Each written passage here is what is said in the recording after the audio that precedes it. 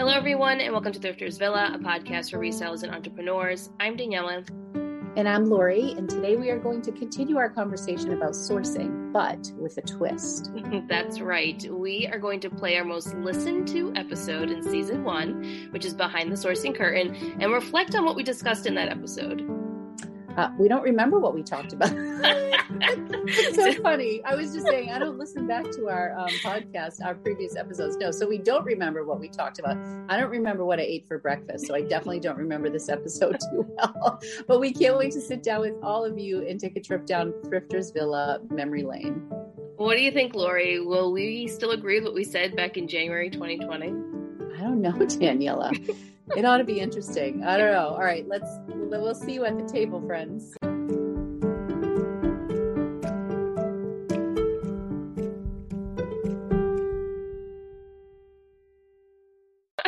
I honestly have no idea what this is going to, I don't remember it. It was our second episode we ever recorded. So I don't know. This is going to be, I'm kind of excited. Yeah, I think it's going to be interesting. It's going to be quite the reflection. Mm-hmm. I feel like we may agree with some of it, but I don't know. We'll see. I don't know. I mean, trends change, so something's going to be different about it. Yeah. So I think we should just get into it because this is a continuation from last week. Sure. Sound good? Sounds good to me. Plus, we don't know how, we've never done this before. No, so. this might be a total flop. Or no fluff in this episode. We got to cut to the chase. Yes. All right. So how we're going to do is we're going to play it, and then we're just going to stop it in random places. I think when we make certain comments or whatever, or if there's something that you want to point out that maybe I say or you say, and then we can just kind of talk about it and then go from there. I don't know if we'll get through the whole episode, but we'll at least get through, good majority of it, even if it's just 30 minutes of it. All right. I trust you. Okay, here we go. All right, Lori, let's talk about sourcing, shall we? Yeah. Turn that up a little. It's a topic that I think is very popular within the reselling world. I think it's like the funnest thing that we do, right? Everybody loves to source, so it's definitely agree with that. I still agree with that. We still agree that everyone loves to source. Can you hear that okay, Lori? Again. Okay, good. All the time. Yes, I agree. And I think sourcing means different things to different people. And that's kind of what sparked this podcast idea for us. Lori and I have been doing some talking the last couple of weeks about topics that seem to be popping up all over social media and some discussions that have happened in YouTube videos that have happened, the differences between retail arbitrage and thrifting and wholesale. Good background info, Daniela. Right. I really went into it. I don't think I do this anymore. Maybe I need to start going into more background information before we go into our topics. Who knows? It's going to be getting a little overwhelming. Yeah, I agree. Yeah. I think there's so many people doing so many different things, and whether you're a newer reseller or you've been doing this for a while, it's hard to gauge what's the right and wrong thing to do, or is there a right and wrong thing to do? All right, let's talk about that. Do you think there's a right or wrong thing to do when it comes to sourcing? Not really. I mean, I think everything, it depends on where you are in your journey. Mm-hmm. I think for me, if I were to go out shopping right now and pick up a bunch of, mall brands like White House Black Market and American Eagle at Savers for $7.99, I don't think that would be in my best interest.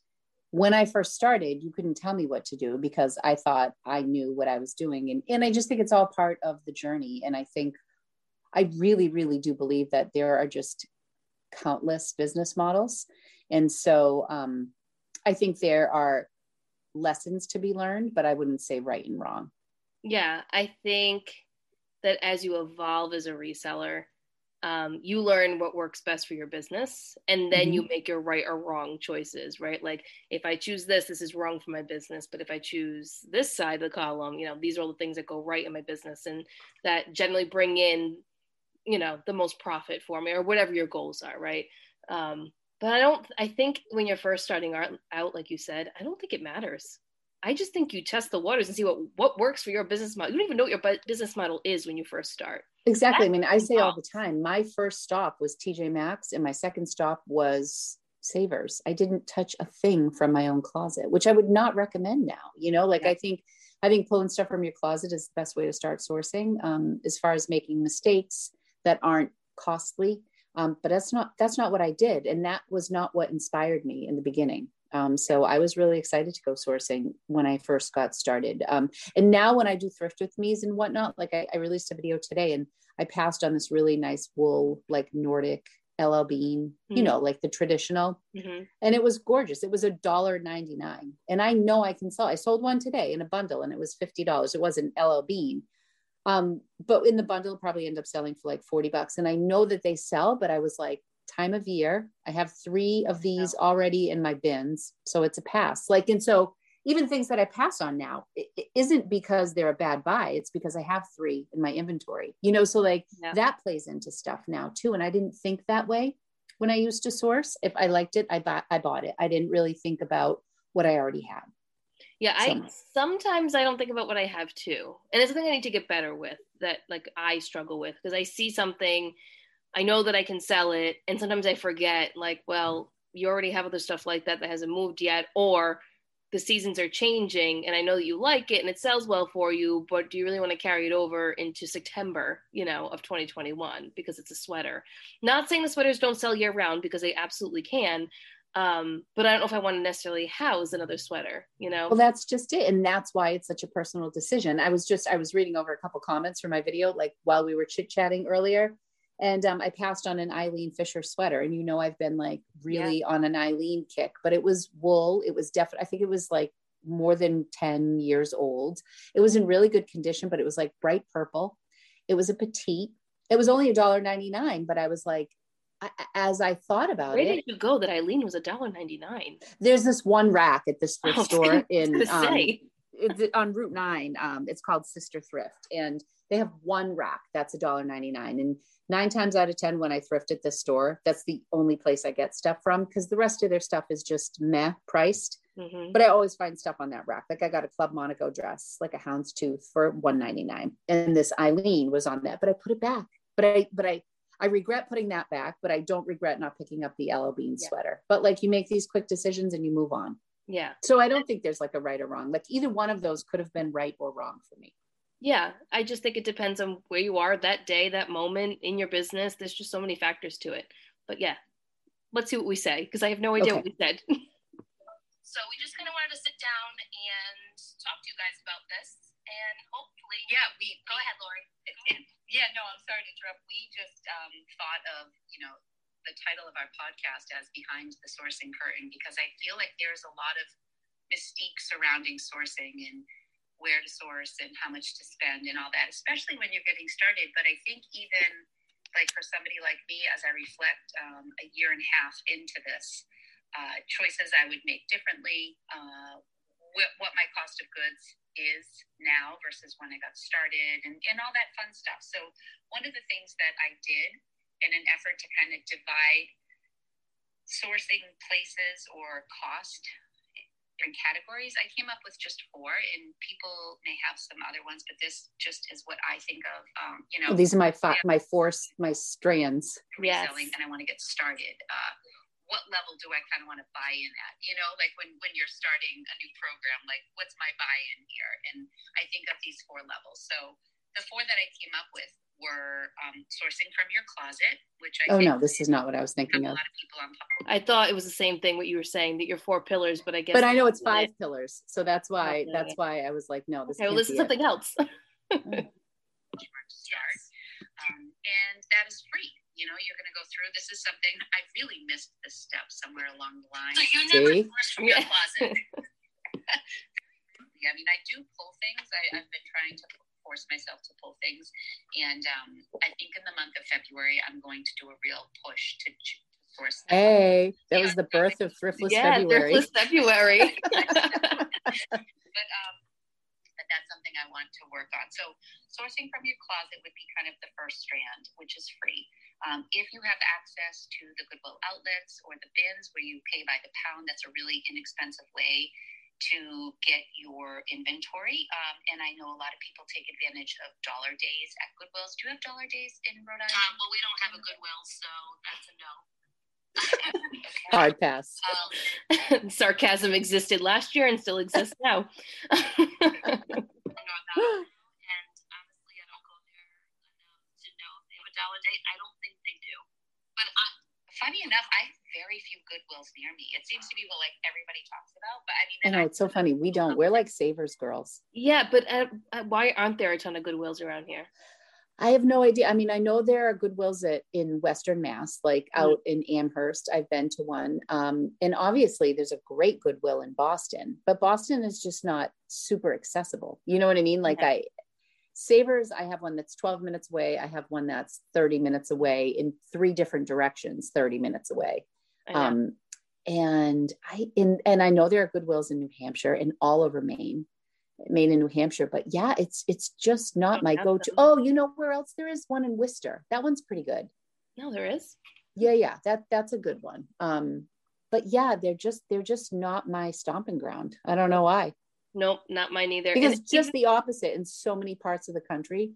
People are like, my Savers sucks, and I love Goodwill. Like it's really funny because you and I are such Savers girls. You were like, no, we only go to Savers. That's where we get everything. We don't go anywhere else. Well, we do go other places, but all right. I want to see what my level 3 and 4 are. Here we go. New Hampshire, and they have a Goodwill store attached, but no, there really aren't many Goodwills. No, I guess there used to be one in Providence. I don't know how long ago, but there isn't one around here. We just have Savers and Salvation Army, and there's some like independent consignment stores, more boutique style. But I don't really go to those because the prices aren't for reselling purposes. They're more like if I want to go and find something for myself that's a little more high end or luxury, I would go in there. Right, but nothing that you would that would be profitable for a flip. Not unless it was like a crazy sale and they were going out of business kind of thing, Right. Yeah. So, but if people do have dollar days, or I know that many of us even actually there is a Goodwill that I go to in Worcester. It's about 30 minutes away. There it is. But they have like half off days. So when my second category, I title just the bins or dollar days, places where you're sourcing your items for approximately $1 to $2 per item. So your buying is still really inexpensive. That's a dream. Thrift store, right? It is a dream. I mean, we do go to bins, you and I. It's more of a commitment than like. Where do we go? I have a favorite. The bins, but we don't really go to the bins right now. So. Well, not since COVID. This was pre-COVID. So this episode came out January 6th. So at the time, yes, we had gone. Oh yeah, I was a regular. I was at the bins all the time. Yeah, but things changed.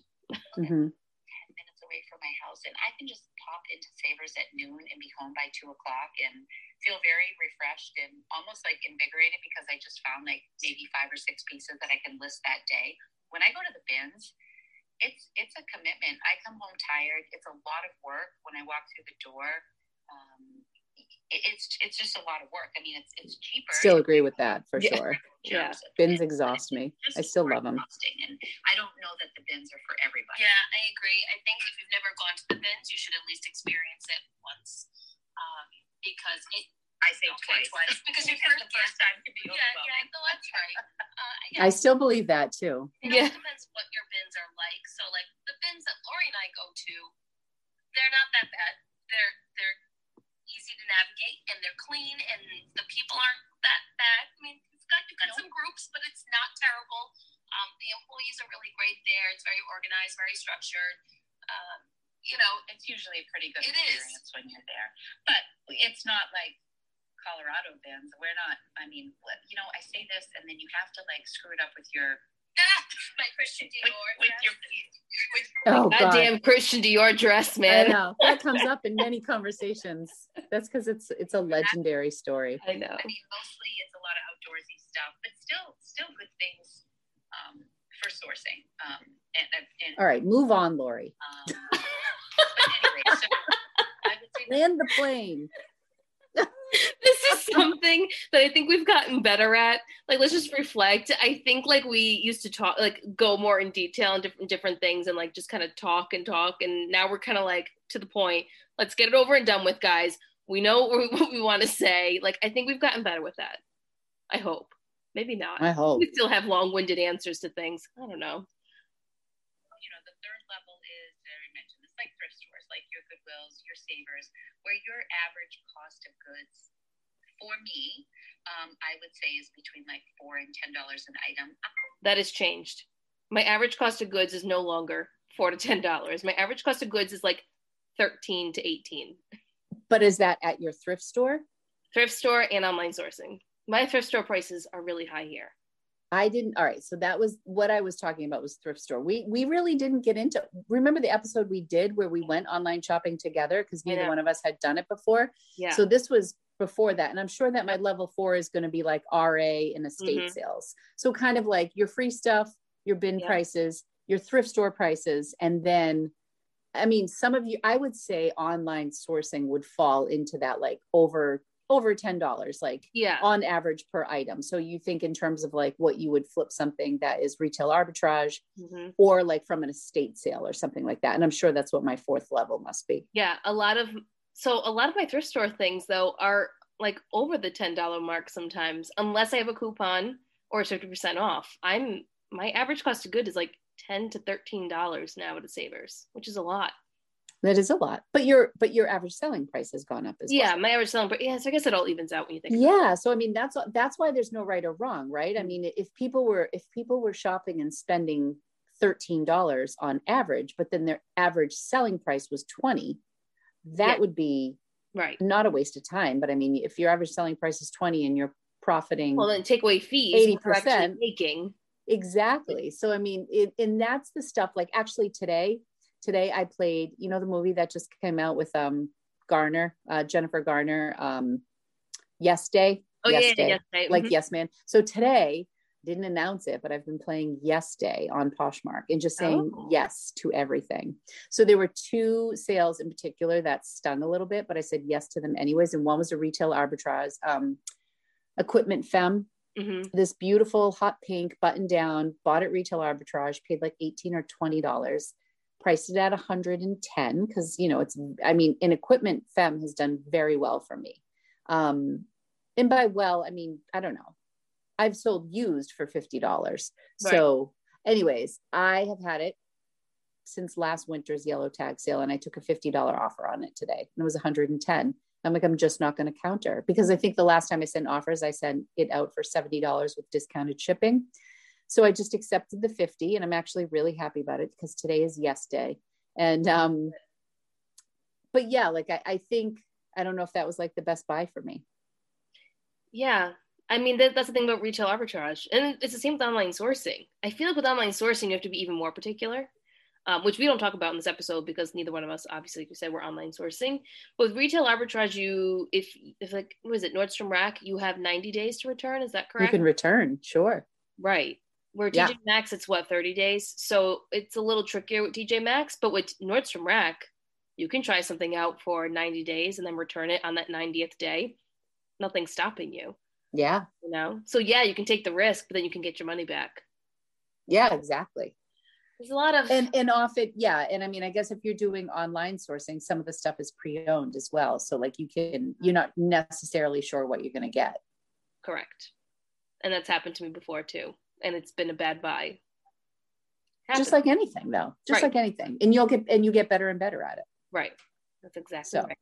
All right, see if you talk about your 4th usually thing here. $5 or $6. That's usually my average cost of goods at like a Savers on a 20% off day. If I hit a 50% off sale, it's usually between like $3 and $5 per item. Does that sound about right for you as well? Yeah, I feel like, so one thing you learned about me, everyone, is that I'm very frugal and I'm minimalist when it comes to sourcing. Like, things change. This has changed.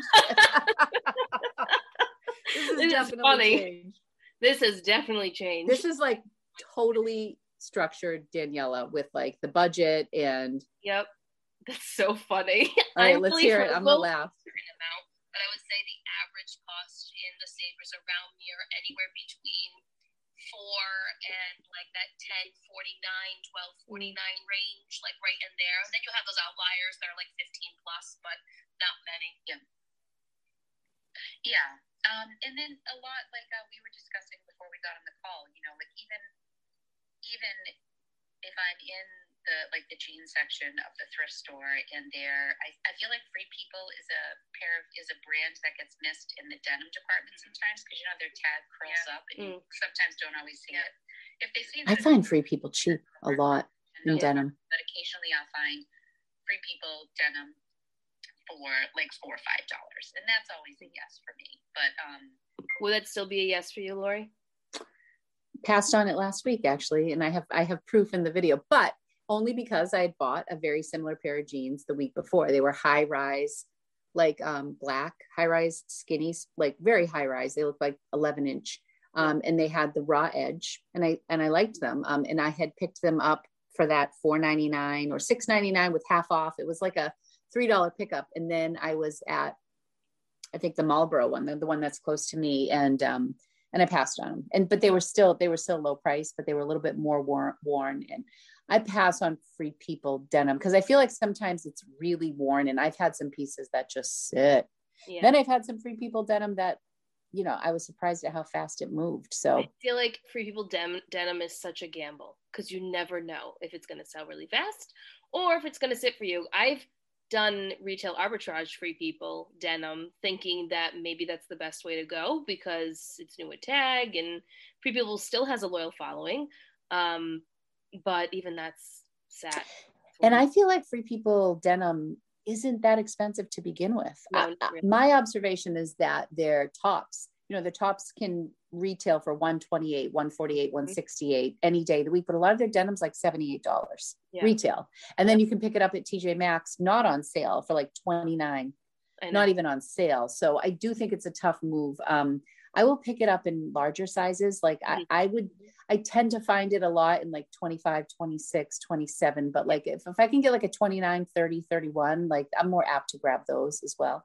Fun fact, you know that Free People now has plus sizing in their denim. Get out. Yes, they do. So I picked up a plus size Free People denim high rise, like super flared leg jean at Nordstrom Rack. When everything first reopened. When was that? June, July, when things were reopening last year. And it took a little bit, but it sold. And it sold for, I want to say it was like $80, $75 around there. Wow. Yeah. So, but that's like a very new thing that they started doing last year with the plus size. And I don't think it's every style. I think it's certain styles that they do plus size, but denim. Yeah. Cool. That's good to know. Yeah. But, you know, in the higher range, I would pass on them. But I mean, in general, your average cost, $5, $6. I can't believe I'm not at the freaking fourth level yet. The fourth category. Here we go. Arbitrage, which has retail. Been a lot of talk about retail arbitrage. Yes, lately. there has been. Like it's a new thing. I know. I actually, you know, I was just in Boston today, and I came home and I placed an order on Nordstrom Rack because they're having their 25% off. And I do it occasionally. Like that was a shitty decision. This for retail arbitrage. Don't do it again, Lori. I got a Madewell bag and I got a Ted. I remember this. I got a Madewell bag that I barely broke even on. I was going to say, that's the bag you barely made money on. Oh. Yes. And then I bought a Ted Baker bag that I still have. And it's not even listed for much. And I had somebody comment, you do know that this is on their website for blah, blah, blah, blah. Oh, I hate when people do that. Like, so I just then go buy it on the website. Sale. You should buy it on the website. I always say that. I mean, I don't know. Right? What do you want me to say? Go buy it there. Why are you commenting on my item? Yeah. I don't think of thrifting. I don't think thrifting and retail arbitrage are one in the same. And I think if you're like a new person and you're seeing a lot of resellers who are picking up things retail arbitrage, I guess it's tricky. I think people need to know what they're getting into, like whether you're shopping from your closet, the bins or dollar days, thrift stores, or retail arbitrage. They're four very different business models. And really, you just have to do what works for you and your budget. So I just want to add in there about retail arbitrage and thrifting. I just like total disclaimer out there to everyone. If you see resellers out there always showing you new with tags, I'm not saying they're not getting at the thrift stores. It's very possible that they hit the gold mine and someone donated a bunch of stuff that was new at tags. But the norm for me is if I find one or two pieces new at tags a couple times a month, that's a lot for me personally. The last couple of weeks, I found a lot of new at tag, and I think it's just people dumping things out of their closet right before the end of the year for tax season. But I don't know about you, Lori. Do you find a lot of new at tags when you're out Savers and, you know? I feel like I find it more now. I do too. And I think it's because Savers in particular, I've noticed, must get lots of things. They must do like buyouts from different companies, because I'll notice like a bunch of like brands you'd find at TJ Maxx all new at tags, or I'll find stuff that you can find Nordstrom Rack all new at tags. So maybe they're buying wholesale lots. Like there's Joe Mar and all these things out there. Like maybe they do that. Yeah. I don't know. I don't find it that organized. I feel like the stuff that I find that is new with tag is more one-off. And I don't know if in this part of the episode last year, we were kind of dancing around the subject of. I think we were. I think there was some stuff going on in the community at the time, and we were brand new. We were like, let's not, rustle any feathers here. But I think that we were, there was people were posting things, and we were just kind of giving our insight. And we're still beating around the bush right now. Yeah. Right. Really, what it is just more transparency. Like if you are, if you're trying. What do I want to say here? If you are someone in the community who is, I don't know, I don't want to say influential because I don't like that word, but someone that posts regularly, that has content that puts out there, right? We all create content. We're creating content right now. You want to be transparent. You want people to know how authentic you are or what you, I guess, aspire to be, right? We all aspire to be authentic to some extent. And to some extent. I think if everyone knew like my true colors, no. I don't know if everyone would love me. No, I'm just kidding. I not even specific to the person. I guess it is, instead of putting it on the creators, well, it is on the creators, but I do think in terms of if I'm a new reseller and I'm looking for information on YouTube, which I did, and I see certain channels that are showing all sorts of new with tags or showing these huge price, like average selling price, like, oh, well, my average selling price is $50 and new, or whatever. Like, this is a great brand to pick up. And unbeknownst to me as a new reseller, like, you're finding those brands, but maybe you're finding them retail arbitrage. And I think a lot of new people assume that people are finding these things at thrift stores. And I think that's where the transparency comes in, is like, and you don't have to share your cost of goods. You don't have to share your source, like where you're finding it. But to say, like, I think I did one haul a long time ago before I kind of got with the program, like a retail arbitrage haul. Like, that's like, you don't do that, because then people can still go out and buy it, and then it drives your price down. That's why Amazon is such a secret. People don't want to say what they're buying. Where thrifting, it's like every time you go, it's different. So I don't think people necessarily even talk about their retail arbitrage up front. I always share what's sold retail arbitrage after the fact, months, weeks later, you know what I mean? But I think that's what we were maybe alluding to here. We were. And just the transparency in general, because I know when I was new and I saw people with these high average selling prices and all these new items, it was a little discouraging, because you're like, well, I can't find that where I am. Can I be successful at this and, hit the goals that I want to hit, whatever that is for you, and all I find are all these used items and, and we're also in near cities. Like, I feel like we have good stuff that we can find, and you're still not finding like Ulla Johnson at Savers. Yeah. Oh man, I wish I would. One of these days. Ulla Johnson, one of the Christy Dawn, if any of those would like to show up, that'd be great. Mm-hmm. I mean, I'm sure some people are finding them somewhere out there.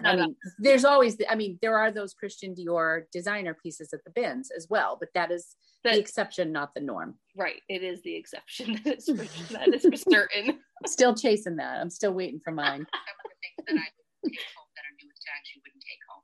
You know what I mean? Just because I know, So I think, but I mean, generally, so if I'm, okay, so I would say, yes, if I have some, Simply Vera from Kohl's, I found that quite a few times new with tags. I find a lot of Target, Massimo new with tags. But I am not finding Lululemon new with tags or, Rails new with tags. I'm not finding those high-end mother jeans new with tags like on a regular basis. No. It's funny. Those three items. I was just going to say, how funny is it? Like, those items that we talked about here in comparison to now, like, it's I still get excited over mother jeans, but I know they're not going to sell for what if I found them back then. And Lululemon, for that matter, and a lot of styles, and Rails. All three of those. Rails in particular, I'm like, I could care less about Rails right now. Slow. Like, so slow. Yeah. So slow. That's so funny. I was thinking the same thing. I'm like, oh, interesting brands to bring up. Like, right. But that, we just brought up 3 brands that we would have never brought up in this episode: Ula Johnson, Christy Dawn, and Doan. We would have never brought that up. Mm. You know? It's extremely rare that retail art. It's not that it won't happen, because it's very possible that it can happen to you, but don't go in with the expectation that that's what you're going to find when you go into a thrift store. It's not something that will happen frequently, or maybe it will for you. I mean, if it does, that's fantastic. But from my experiences and what I have seen, it doesn't happen for me. And if I do find it, it's like, oh my God, I found something new with tags. I get really excited about it. Yeah, if it's the right brand. So when you're thinking about, I would say for me, when I started thrifting, I was like at number 3. Like I kind of hit Savers right away. When I first started, and I just picked up things that were cute. I wasn't really going for brands so much, like obviously brands, but I also fell into the trap of picking up trendy low-end things.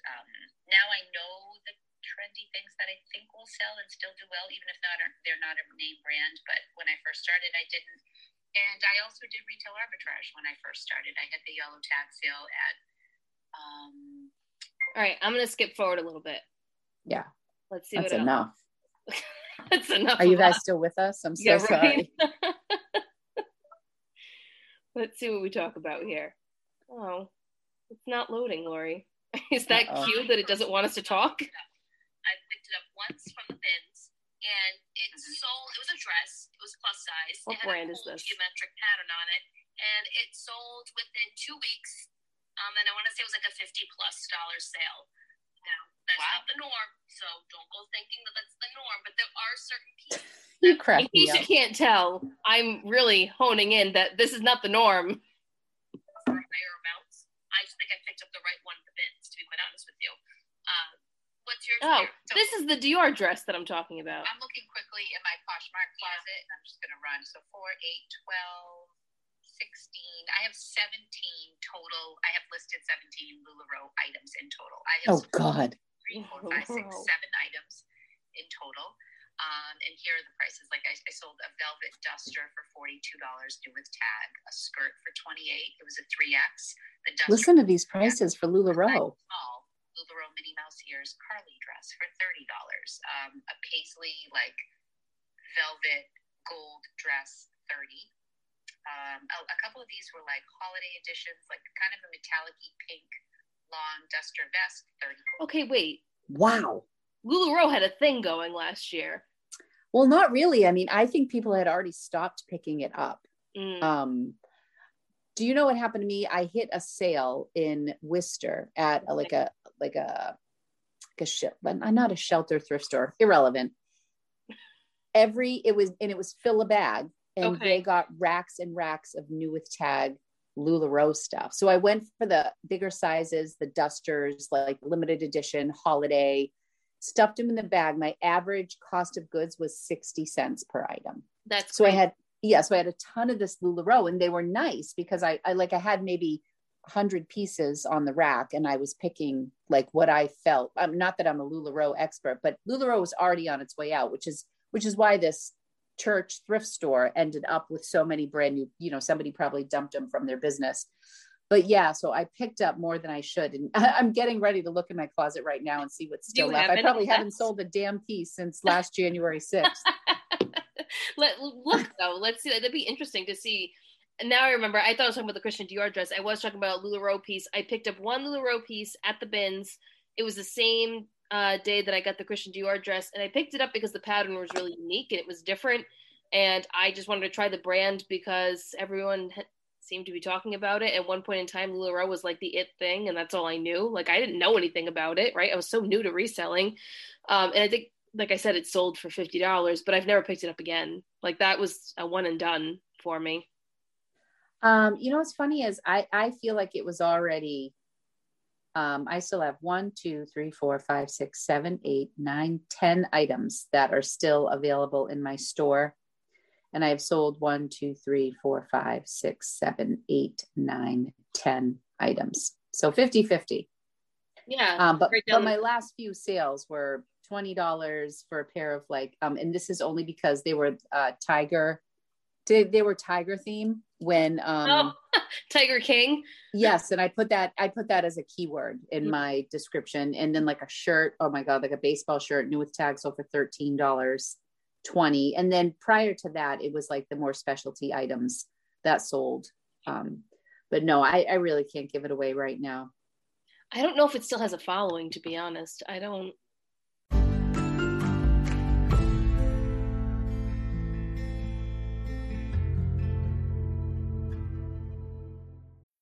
This episode is brought to you by Bumble. So, you want to find someone you're compatible with, specifically someone who's ready for a serious connection, totally open to having kids in the future, is a tall, rock-climbing Libra, and loves rom-coms with vegan pizzas on Tuesdays just as much as you do. Bumble knows that you know exactly what's right for you. So whatever it is you're looking for, Bumble's features can help you find it.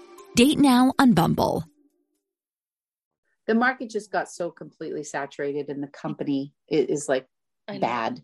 I still find a ton of it though, new with tags in the thrift store. Oh, like I'll randomly go in and there's just rows of new LuLaRoe, and I'm like, oh god, like I feel awful for the people that were a part of that, business. Isn't it terrible? So bad. Anybody who still picks up LuLaRoe though, maybe they'll make a comeback one day. then they'll be sitting on. Wouldn't that be so funny? I feel like it happens, right? It happens with everything, but I don't know. LuLaRoe, I feel like, I think it still has a following with certain people. I think people like their leggings. I feel like. Well, people like it for comfort. Certainly, right.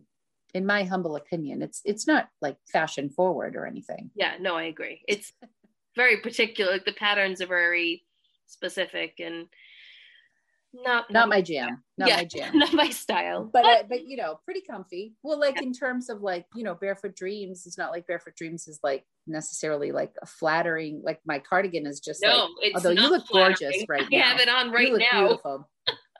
I don't mean a robe. I mean like but it's oversized. It's a comfort brand, but it's classic. You know what I mean? It's classic, it's streamlined. And I feel like if LuLaRoe, I'd probably be on board if they had some sort of a streamline, like, they have the black leggings, you know what I mean? But I think they were known for their really loud patterns, and that's just where other comfort brands are more classic. You know what I mean?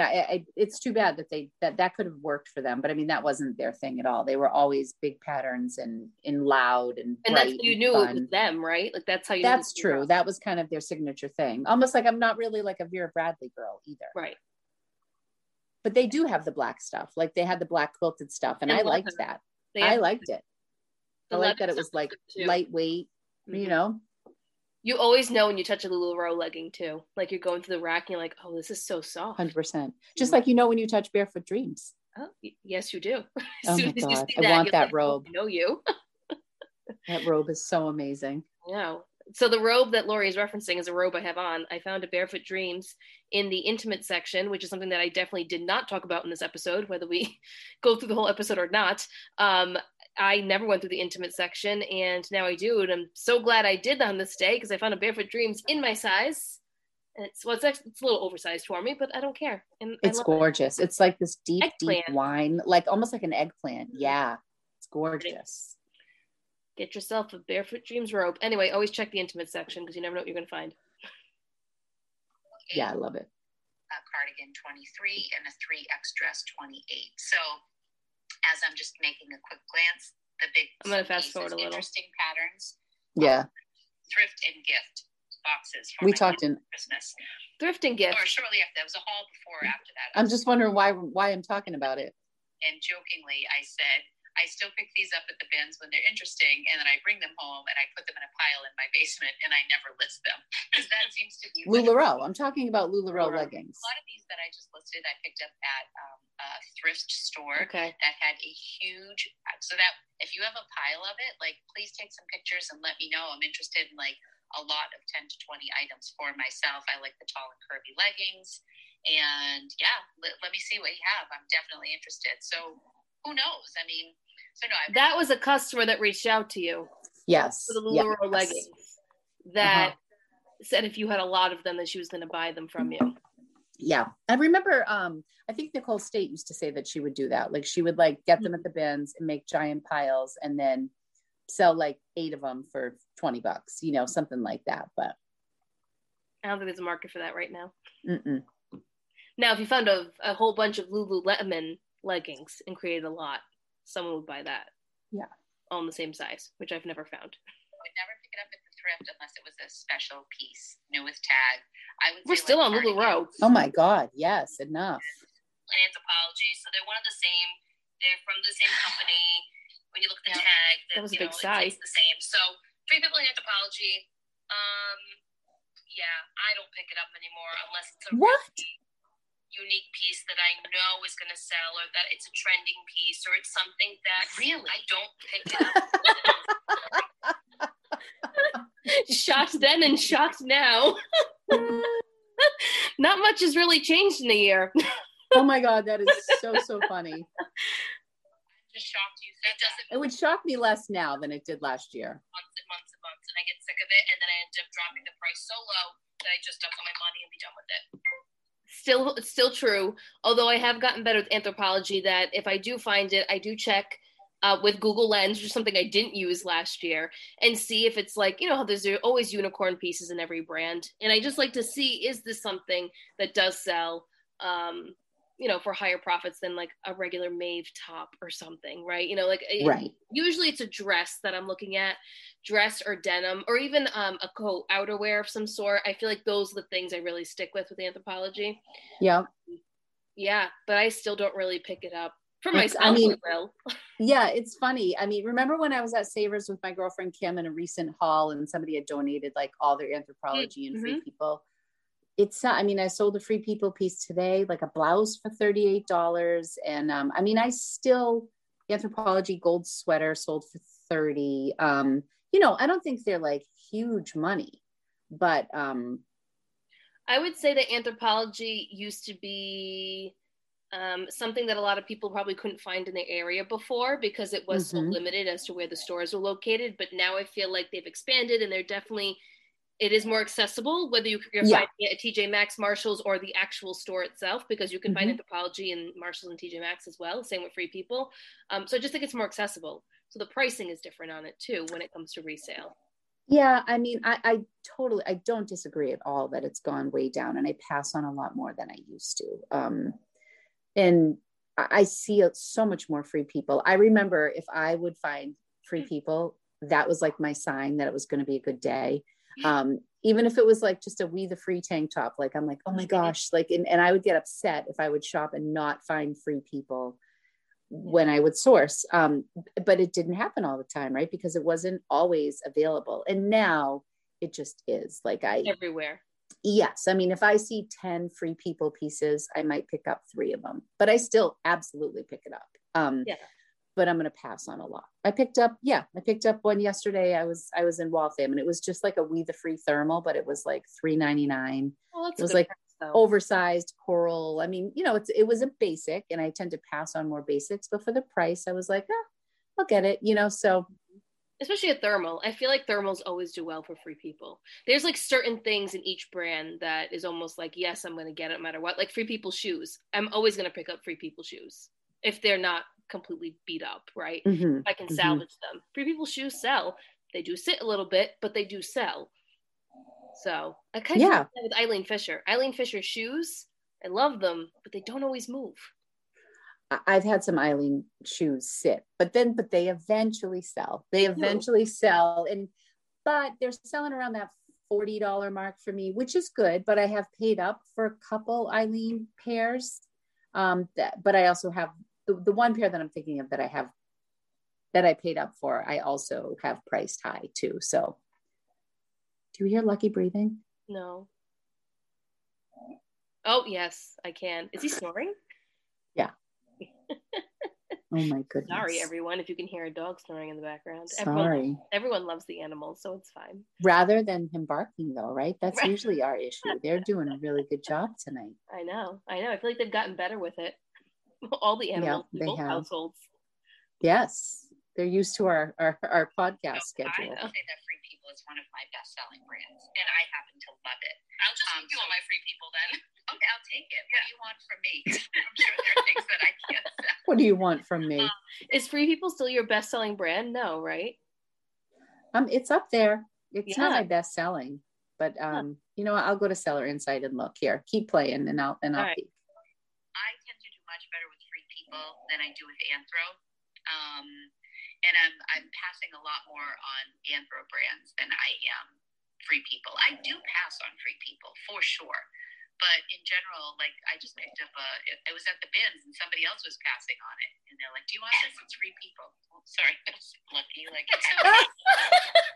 This is so funny. It's like deja vu. Oh my gosh. See, he's improved. He's not hacking anymore. He's just napping loudly. Real life podcasting. Yes. And it was just a Free People beach. I think it was called the Tiny Dancer dress because I just listed it before I got on this call. But and I got like a thermal. I picked up a thermal recently, like an oversized thermal. Again with like the thermal. Seriously, you know, Savers. Nothing's changed. Like camel sleeves with like the funky detail sleeves. It was an I'm very oversized stuck in body. my ways. I love Free People. You're very Italian. But I stopped picking up anything bodycon Free People. I think I had like 2 Yes, dresses for sure. And they are either still in my closet or just took forever to. They're still in my closet. They're going to be one of those like $750. Yeah, they're one of the 977 Exactly. days.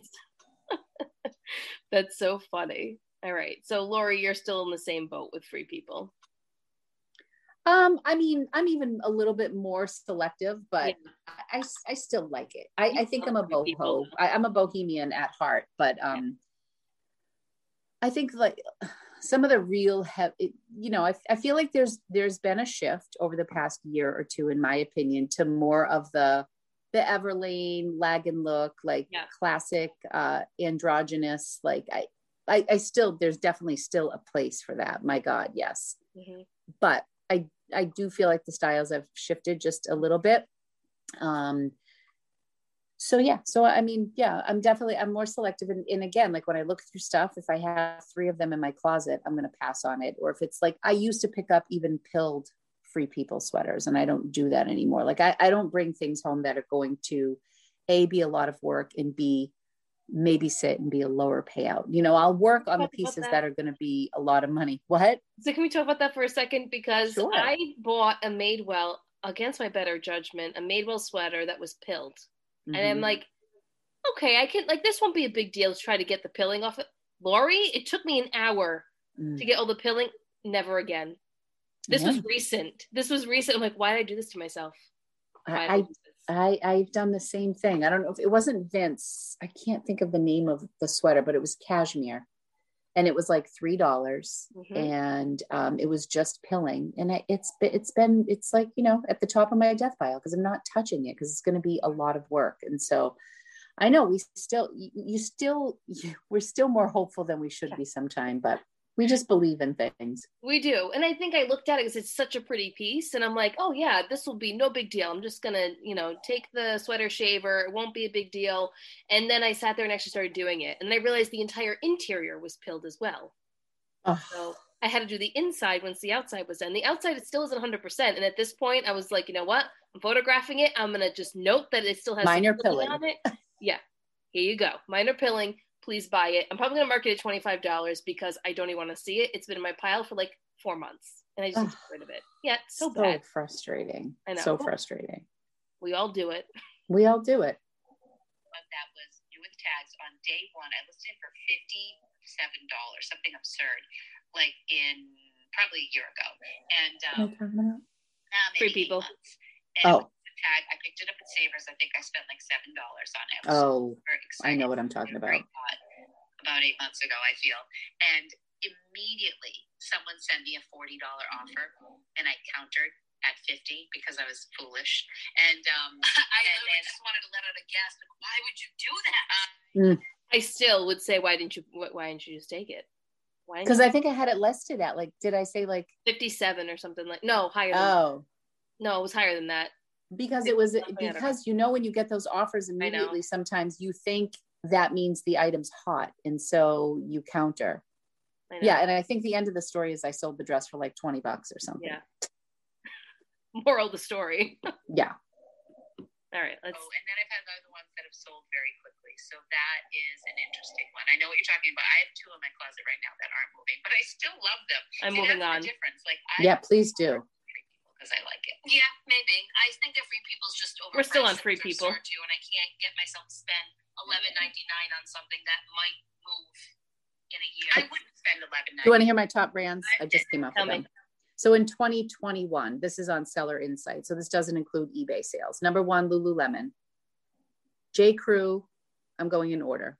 Lululemon, J. Crew, Eileen Fisher, Anthropologie, Coach, Madewell, Lucky Brand, Free People, Johnny Was, LL Bean. And then Brand. one after Free People is like Ministry. It's like this one-off blazer that I sold. But yeah. Lucky's still in there. Interesting. Those are my top. Anthropologie is higher than Free People for you. Yeah. Huh. Yeah. And then I have Vintage, Zara, Patagonia, Nike, Dansko, Tumi, Tiffany, Masook, Kate Spade, and like it goes down the list. But then it's like, we're talking under $100 in sales after Johnny Was. And this is all of 2021. So 2.5 months. Speaking of Masook, I feel like it's so hard to sell. Like it is such a specific buyer. And it does do well on eBay. Both times I've sold it have been on eBay. I have not sold it on Poshmark. I haven't either. But I would have thought the same. I do still think that I do better with Eileen on eBay, but it's also selling on Poshmark. So we're still talking about Free People. Like oh my gosh, you can fast forward. Enough about Free People. Couple hours. And the entire day that I was there. Yes. When I finally got to the register, I just looked at it, and then you can buy any brand, but if the cost of goods is way too high and the resale on it is, let's say you pick up an item for 20, but it's reselling between 20 and 25. Like, why? You're going to lose money. Right. Why bother? Don't. Yeah. Don't so do that brings me to, this is a Don't do it. Don't just say no. But we were talking about this before too. Like it has to make sense. Like I'm guilty of it. And I know other people are too. You see a brand, other people sell it, that it can sell high, but it's priced really high, but you want to try it and you think that you can do it. And then you get it home and you have it listed for 800 days and it doesn't move. And then at some point you're like, whatever, $10 off the door, right? Like how many, it happens all the time. Or for me, I send it into the Real, right? And I'm like, all right, bye, goodbye. You were awful. Why did I even do this to myself? Right. Just the evolution. It is. And I mean, I think, but I don't even think that's just resellers alone. I mean, think of if you're a buyer for a brick and mortar store, you're going to have, if you order 20 items, you're going to have those 3 or 4 that fly off the shelf and you wish you had more of them. And then you're going to buy things that you think are going to sell and they end up in your clearance section. So it's no different for us. I mean, even if you're a professional and you're buying for a brick and mortar, I mean, even Free People miss the mark, like they're making things and some of their stuff, like that's why, like you said, they're known for their thermals, but then, I don't know, their bodycon dresses, you don't see many of them anymore. I don't think they make them much anymore because I don't think they were huge sellers for them. I'm sure they still make them, but you know what I mean? And right. So, and it's also just like, that's why you have to look at the big picture, because like if you go on a shopping trip and you pick up 20 items and you spend, I don't know, what would be appropriate for 20 items, like $100. Yeah. That's $5 an item. Mm-hmm. As soon as you make your money back, you're excited. And that might be 4 or 5 pieces, or could be 2 pieces, could be 1 piece to make your 100 back. Mm-hmm. And then, and then you're kind of even, and then you don't want to break even though, you want to make profit. So maybe it takes like a month and now you're profitable, or a few weeks. And then there are always going to be those stragglers that hang around. But I think you want to make sure that the majority of your items are selling within a certain period of time. One of the things Jen mentioned, our friend Jen, the Savvy Outfitter, who has the RIA app, one of the features on her app is to track where you're sourcing from. I think that's like such a cool thing. Mm-hmm. You visit all these places and then you're like, gosh, I remember being excited about this, but none of those items sold from that store. Yeah. Or like, I notice it when I'm doing what sold videos and I'm like, oh, I picked this up here. Oh, I picked this up here on that same day. Oh, this is also from that store. And right. When I'm saying it out loud, I'm like, wow, I need to go there more often, so yeah. It's it's interesting to look at that data now. And that's something a year ago I wasn't really paying attention to. I was just going to say that I don't really think we were doing this based off of data. We were just going off of what we kind of thought we knew, right? At that time. Most of my life is still that way. I'm a little bit of both. I think I go through phases where like at least once a quarter, I'm definitely checking in to see what's happening and what's selling. Mm-hmm. But I feel like because I don't have that much inventory, right? I have basically half of what you have. Well, I have even less than half of what you have now, but I kind of have a good idea when I see my sales rolling in, like where those items were from. And okay, so it is worth it for me to go to this spot that I don't typically go to and spend a little bit more, but my return is a lot higher. Like I feel like the smaller your inventory is, it's a little bit easier to, I guess, see that. I think so. Because I look at a day's worth of sales and it is about as random as the day is long. Like I have stuff from all over the map, high end, low end, like things from the bins, things from Savers, from Waltham. Like I feel like I'm doing that as I'm getting rid of old stuff. I think moving forward, there's more of a curated look. Yeah. A little more intent with what you're doing. Yeah. Again, with time, right? With time. And we all get there. Let's fast forward a little bit more because we're coming up on an hour here. Oh, won't let me fast forward. Why? Here we go. Both of those Yeti hats sold. One sold Yetis for $24. I just actually priced it exactly what the price tag was. This was yellow tag. Like a $20 offer on. So, and I was like, I remember thinking like, oh, that was kind of easy. Those were nice. Like those were easy to store. That was like a low buy-in cost. And look at that. They both sold. And I remember thinking there were 6 of those hats. I should have bought them all. But yeah, I look for those all the time.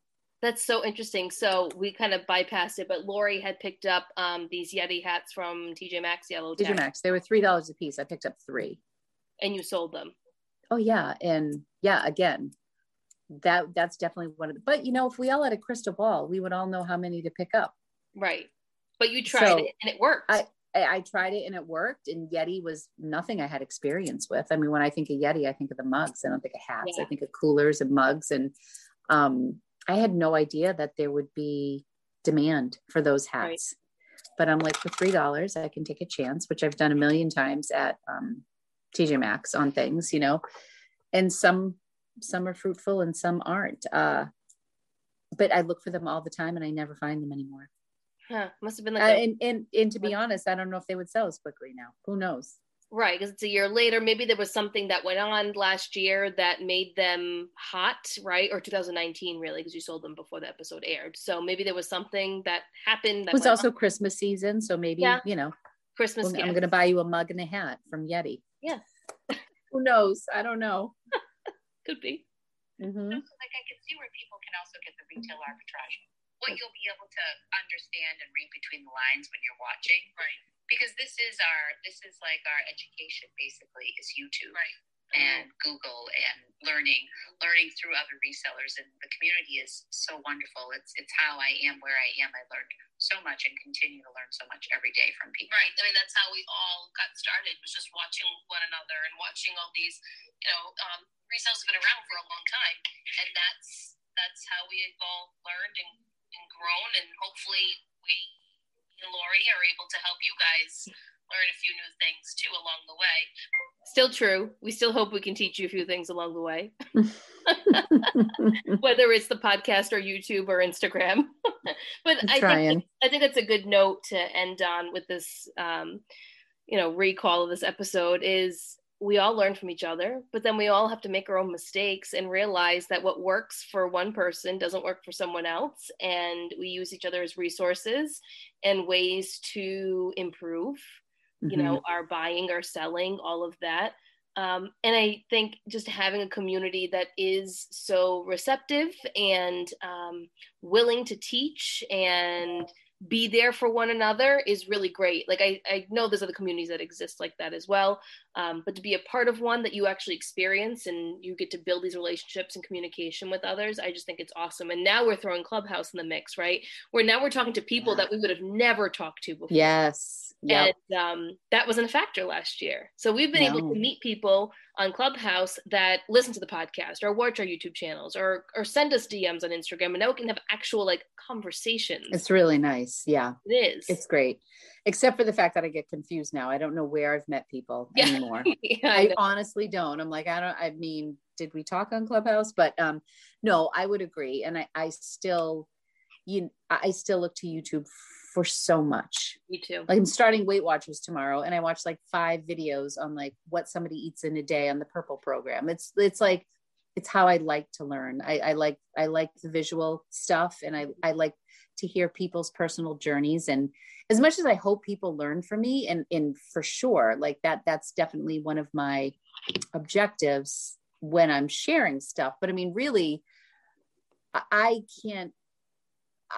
hope people just learn from my experience. Like maybe see something I do and like it. And then maybe they try it. Maybe they don't. Maybe they see something I do and they run in the opposite direction. And that's what they've learned from me. But I mean, I don't think that there's any substitute for digging in.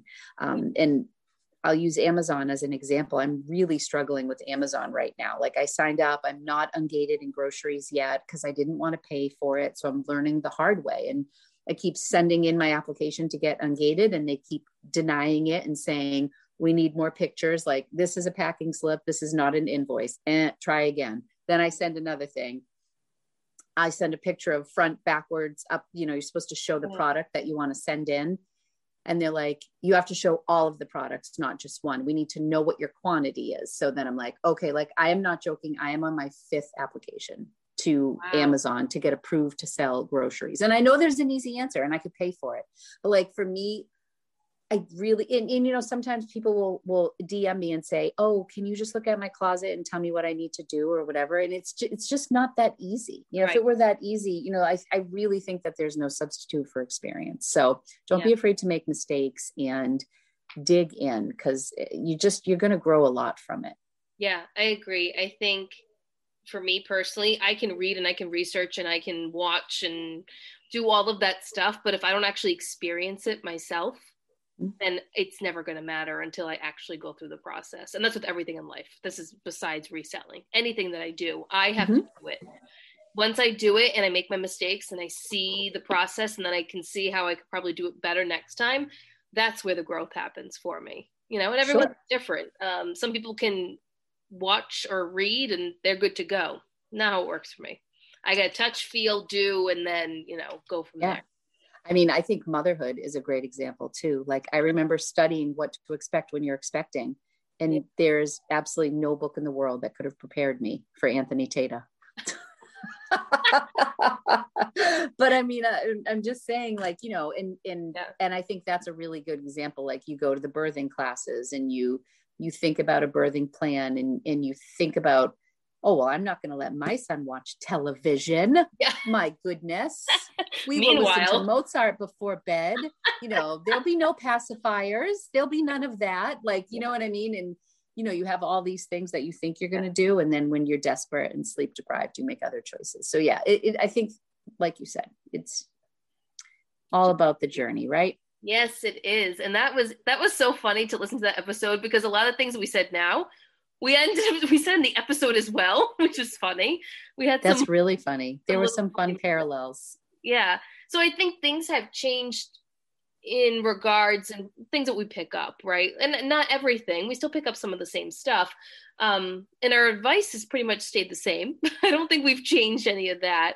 I think it's just our underlying message maybe in this episode is just do whatever works for you, which was our message in that episode too. And don't compare your sourcing to anyone else's. Figure out what works for your business. And maybe maybe you can pick up Target at a penny, Target brand items for a penny, and you flip those. That's fantastic. You're still going to make money.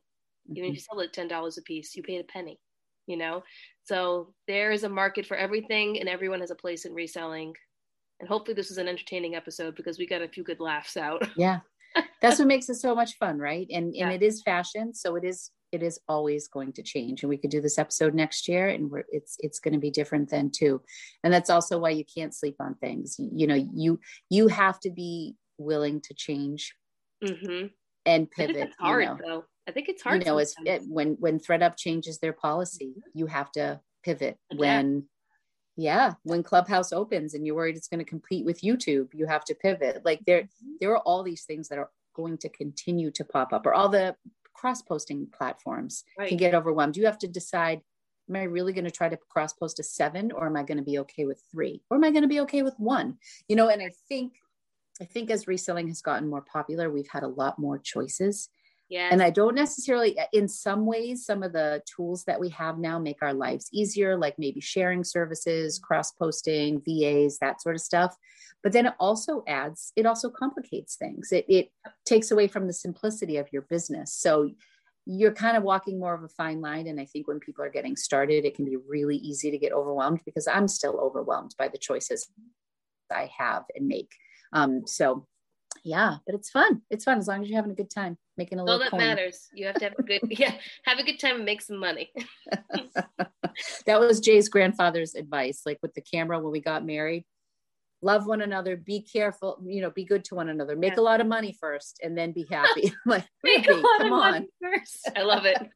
That was his advice. But we were broke anyway. So so it didn't matter. You guys ended up. All right, everybody. That was fun. Yeah. It's good catching up. It was. All right, guys. We will talk to you next week. Oh, also, wait, before we go, we're so bad at this kind of stuff. We hit 100,000 listens this week. Oh my, I just got chills. I That's know. Crazy. Daniela said, that's unbelievable. We should probably post it, right? Yeah, we maybe should do that. We maybe should do that. 100,000. I know. It is absolutely crazy. A little over a year, and we're at 100,000 listens. So thank you to everyone who listens. Thank you guys so much for just listening to us chat every week. Yeah, and Lori and I had this like goal in mind of how many patrons we wanted in the Patreon, and we've hit that goal too. And it's just been really great here at Thrifters Villa this week. It's been awesome. So thank you to everyone who's supporting Lori and myself. We really appreciate it. We have lots of things we'd love to do with you guys, and 2021 is gonna be a good year. It is. There was a lot of seed planting last year, and I'm glad we stuck it out, Daniela. Yeah, me too, Lori. It's all worth it in the end. I am. Yeah. So, thank you guys so much. I'm honored. I'm honored that you guys listen to us. So we will see you next week in the villa. Next week, guys. I wish it was a villa. I know, right? One day. That'll be like our plan for 2025. We'll go to a Tuscan villa. 2025. And we'll record there. Just 4 years, right? We can do it. Fine. It'll be fine. All right, everyone. We'll manifest it. All right. Bye, everybody. Hey everyone, thanks so much for listening to this week's episode. This is just a reminder that Thrifters Villa's Patreon is officially live. You can find us on patreon.com/Thrifters Villa. It is just $5 a month where we're going to offer you bonus content, extra episodes, a free downloadable a month, and live events. So make sure to check us out there, and we will see you next week.